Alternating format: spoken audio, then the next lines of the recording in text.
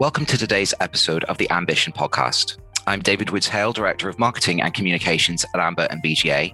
And today I'm delighted to be joined by Seán Meehan, Martin Hilty Professor of Marketing and Change Management and Dean of the MBA program at IMD in Lausanne, to talk about his new book, The Customer Copernicus, How to be Customer-Led. In the first part of this two-part special, we'll be discussing some of the main themes of the book and the motivation behind it, as well as some examples of organizations that are best practice examples of being customer-centric. Well, hi, Seán. Thanks so much for taking the time to speak to me today for the podcast. Just before we really get into the nub of the conversation, I was hoping you might be able to tell me a little bit about yourself and your career to date. Sure, David. Thanks a million for having me on your show.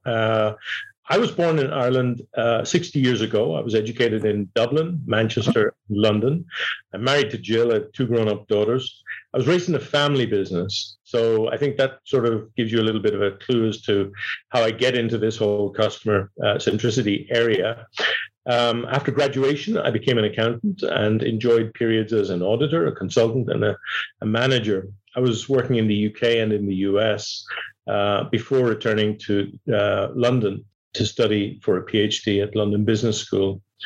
Jill and myself moved to Switzerland with Alice in 1997 to take up an appointment as the Professor of Marketing at IMD in Lausanne. And I've been here since. I love the place. I work closely with companies from all around the world, our clients here at IMD, helping them to become more customer-centric, or as I like to think of it, a level up from customer centricity, customer-led. I researched the topic. I've been researching the topic now for, probably 30 years. And I take on some institutional roles. Currently, I'm the director and the dean of the full-time MBA program. So IMD and Lausanne are home for me at this stage. Okay, fantastic. Thank you very much. As I mentioned, we're here to talk about customer-centric enterprise. And you mentioned that, you've done a lot of research into the area for the past 30 years. What does that actually mean in practice? And how would you sort of say that's changed over the past 30 years? I think literally it means putting the customer at the center. And what I mean by that is, customer centricity, customer at the center, it is at the center of your thinking. And practically, I think that means designing the organization to serve the customer.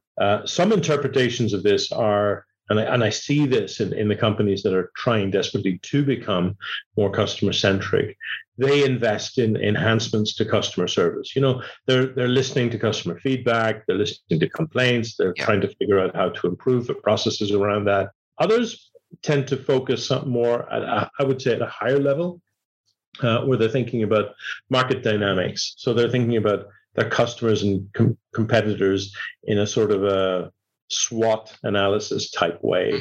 And most recently, then we've seen a huge focus on re-engineering customer journeys. And my position is all of this is good. More of it is even better. The issue isn't how savvy or how well do you know your customers and what your customers value. The issue is, what do you do about it then? And if you think about it this way, there's something that is called market sensing, being aware. And there's lots of techniques available to become more aware. But then what happens? What decisions are made as a result of that? What options are developed as a result of that? There's a fascinating piece of academic research which tells us that managerial research, that is research by managers in companies, is used, such as market research, is used a little bit like drunks use a lamppost, for support rather than illumination. Yeah. Often they're just confirming their biases. Inconvenient insights are cast aside. Bad news is literally locked up. I've seen it. I've seen market research reports being suppressed because senior management wouldn't accept them, and middle management is afraid to own up. Biases are confirmed, and the bottom line is status quo is maintained. There's minor movement, and it's not enough to really respond to what those people have learned about what the market really needs at this moment. So I think this is the real reason why there's such little impact or no impact from making from the initiatives around customer sensing. That is what the research is telling us now, is that there's no relationship between your investments in customer sensing and business performance. What you really need is to ensure that there's what we would call responsiveness to what you are learning, how the market is evolving.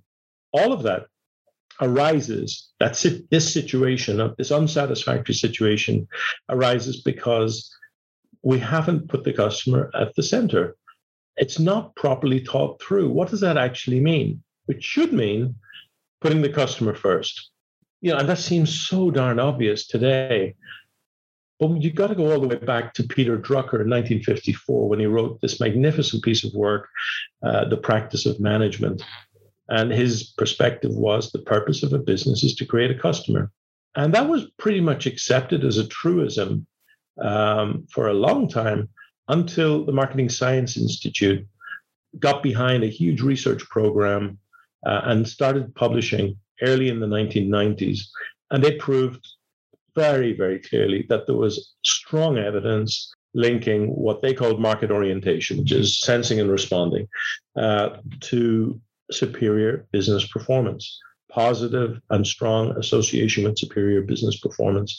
And that was across all sorts of sectors. Several studies since have gone much deeper. They corroborate that basic finding. They confirm in particular that all of the face-to-face or classic market research with traditional methodologies and panels, and also now that we can use data, it isn't enough. So the MSI studies point clearly to that this whole area is a challenge of culture and values and beliefs. So back to your question, David, a customer-led enterprise is one where everyone believes that its success is defined primarily by its ability to create customer value in new and better ways. In other words, the point of the organization, the purpose of the organization is to create customer value. The alternative is that customer orientation is a way to create financial value for the shareholders. So it positions customer centricity, if you like, as an enabler. We're saying, no, not an enabler. It's the purpose. What a fantastic overview. Thank you so much for that. You'll be pleased to know I've taken loads from this that I'm going to come back to later in the interview. Sure. But just to sort of take a step backwards. So you've recently published a book on the subject, and it has a fantastic title, which I love, The Customer Copernicus, How to be Customer-Led. What was your motivation to write this book? So the book explains what it is to be customer-led and how you go about creating a customer-led company, and how you can lose it. And I hope we get back to that, and how you should keep from losing it, and how you prevent yourself from losing it. And we have found that the only way to create a customer-led company is by defining success in the terms that I've suggested before: customer gains, establishing a shared belief on that this is how we're going to run the business. And for that to really go through the organization, and the only way you can do that is what we're calling moments of belief. And that's the moment at which the organization realizes it needs to believe top management when top management say the purpose of this business is to create customer value. We are customer obsessed. And the only condition under which you will create such a moment of belief is when you are ready to completely reject the status quo. And you have what we like to call a state of burningness. Now, we don't call it a burning platform because that's a thing. We call it burningness because that is a state of mind. And it's brought on by fear or pain or ambition. That means you're committing yourself and the organization to a completely new future. And that means you're willing to change. And that's why moments of belief come into play. I've written 2 books previously on the topic, broadly speaking, in this space, Simply Better and Beyond the Familiar. And the motivation, therefore, for writing this was that Charlie Dawson and myself, Charlie at the foundation in London, and myself, we work with a lot of senior executives. two things are abundantly clear. One, they have an enormous hunger to make customer centricity work. Most know that they have not made the kind of progress that they had imagined at the outset. They have spent lots of money in the areas that we've discussed, and they feel they need answers. Why isn't this working? And we realized we needed to help them to make this big leap into the future, to move them from being obsessed with behaviors or practices and move them back to beliefs and challenge, get them to challenge that this is about a belief system which is contrary to the prevailing belief system in the organization. And we want them to get their discourse back on track. And we want to get them to examine what they believe success looks like and where does it come from. And the pathway for us, we see it as we managers, if you like, are social beings. Business is part of society. We and it, business, we're there to serve humanity, humankind in one way or another. And at the root of all of that is creating customer value. That's the role of business.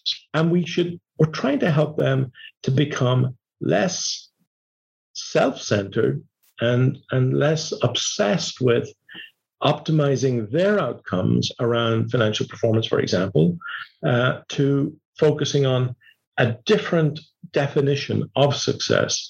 So because we truly believe that business is a force for good in society, we want businesses to behave in new and better ways. And we thought this was a noble task to take on, to play our small part in helping businesses redefine their belief in what matter, in what is success and what matters over time, and helping them to get there and stay there. Because we've seen that the great companies that actually do this are tremendous creators of value for society in so many ways. Yeah, I couldn't agree with you more. But with that in mind, can you give me some examples, anecdotally or otherwise, of organizations that you believe are the best practice examples in being customer-led or customer-centric? Sure. So a caveat, David, before we start naming names, is that, and I will name names, don't worry, is that being customer-led, because it's a belief and a state of mind, it isn't a given forever. It's not like building a statue and putting it outside and it is there for eternity. It's a belief system. Beliefs can change. In fact, that's what we're all about, trying to change beliefs. But, just because they become the beliefs that we think make total sense doesn't mean they're going to stay that way. So we like to look at a lot of our studies for this book were longitudinal studies over a long period of time. And what we see is there are ups and downs for a lot of companies. There are periods where they are and there are periods where they're not. So with that caveat, I would say that Amazon is probably the most customer-led company on the planet today or ever. And that is quite something. DBS, the Development Bank of Singapore, is definitely up there. It's at an earlier stage in the journey, but it's a hugely impressive organization. And what the management there has achieved in the last 20 years has been hugely impressive. And I would also cite Zalando, Lego, and they're good examples of companies who, as I say, had amazing periods where they were showing exactly this. Tesco, EasyJet, Sky, Hilti in the B2B sector, also in the B2B sector, is WL Gore. If I go back to Bezos and Amazon, he was fueled by a burning ambition. And that ambition was to create an enduring franchise that would reinvent what it meant to serve customers by unlocking the internet's power. Now, enduring franchise, long term, reinvent what it meant to serve customers, total focus on the customers through the internet. Nothing there about books, nothing. That's a pretty huge ambition taken seriously. And he backed that up by saying, Success for us will mean the growth of customer numbers, the growth of revenue, and the degree to which people come back and buy again. He stated that when the company went public. So he's out in the market trying to raise money, and he's telling the shareholders, customer first, from the get-go. He could see that customers wanted wide choice, low prices, fast delivery. And he got the business to work relentlessly and innovatively to find new and better ways to get those results. He kept on reinvesting. Amazon's never paid shareholders a dividend. For years, the business didn't turn a profit. Customer value first was his view, and his view was the rest would follow.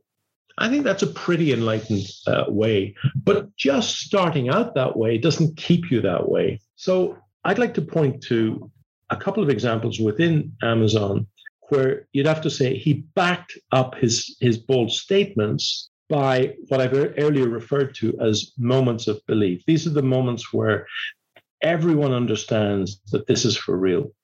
Amazon has allowed, just think about what this means. Amazon has allowed sellers of other products onto his Amazon Marketplace platform. And these products are in competition with its own offering. So, for example, if you wanted to buy a digital camera, there's a digital camera product manager sitting in Amazon whose job it is to maximize sales and to have the right product choice available and get it to everyone at a low price. And you say to him, good luck with that. And meanwhile, I'm bringing in your competition onto our platform, our proprietary platform. And at the moment that they are searching, they're going to be given your option as well as other options. Now, Amazon had the right ability, and the norm, of course, was that on your own platform, you sell your own stuff. You don't sell anyone else's stuff, certainly not competing stuff. Amazon, or Bezos, pushed that through against in the face of severe skepticism within his own team. And I think that was a moment of belief where he said, it's the right thing to offer customers a better choice. Choice is what we said. Wide choice, low prices, fast delivery. This is part of choice. And the publishers were up in arms when he decided to show all reviews, whether it's good or bad, alongside the products being sold. So the books are sitting there, somebody bangs in a bad review, and the publishers are going like, we'll suppress the bad review, leave the good review there. We want people to buy the book. And, you will lose sales with bad reviews. He did it because he said, this is what's going to build customer trust. Yeah. My job is to build customer trust. And then, when I'm sure you've had the experience of buying a book on Amazon. Who hasn't? And you'll get suggestions. People like you also bought. People who bought this also bought. And these are suggestions that are made based on real customers. And it may be that you've no interest, and that's totally fine. But it's not some kind of black box AI magic that's happening. They're not trying to be super duper clever. They're just saying, people with your profile or people that have bought these books that you've bought have also bought something else. Maybe you want to think about that. And that's actually what I would consider a helpful nudge as opposed to an exploitation. So he does these things. And these are what we call a continual flow of moments of belief. And he's insisting when he hires, customer obsession is one of the things he's looking for in earlier careers. He's ensuring that Amazon remains as purposeful as it was at its birth. And he's always talking about maintaining the vitality of day one. And what he means by that is, I want us to behave like a startup. They have about 150,000 employees, I think. I really don't keep up on the numbers of Amazon's employees, but let's just say a really big group of employees. And he wants it to behave like it's a startup. And actually, that is a fantastic motive, because as one of the things that's common in a startup is the owner knows his customers, his or her customers. You know precisely, what you need to do to make sure that you can make payroll this week. You're very, very proximate to what's going on in the market. In most large companies with hundreds of thousands of employees, the management is so distant from customers. It's on to day two for them. And what he wants is to maintain the vitality of day one, and he does it in different ways. So I think that is, to me, the outstanding exemplar of of being customer-led. Well, that's all we have time for today's episode.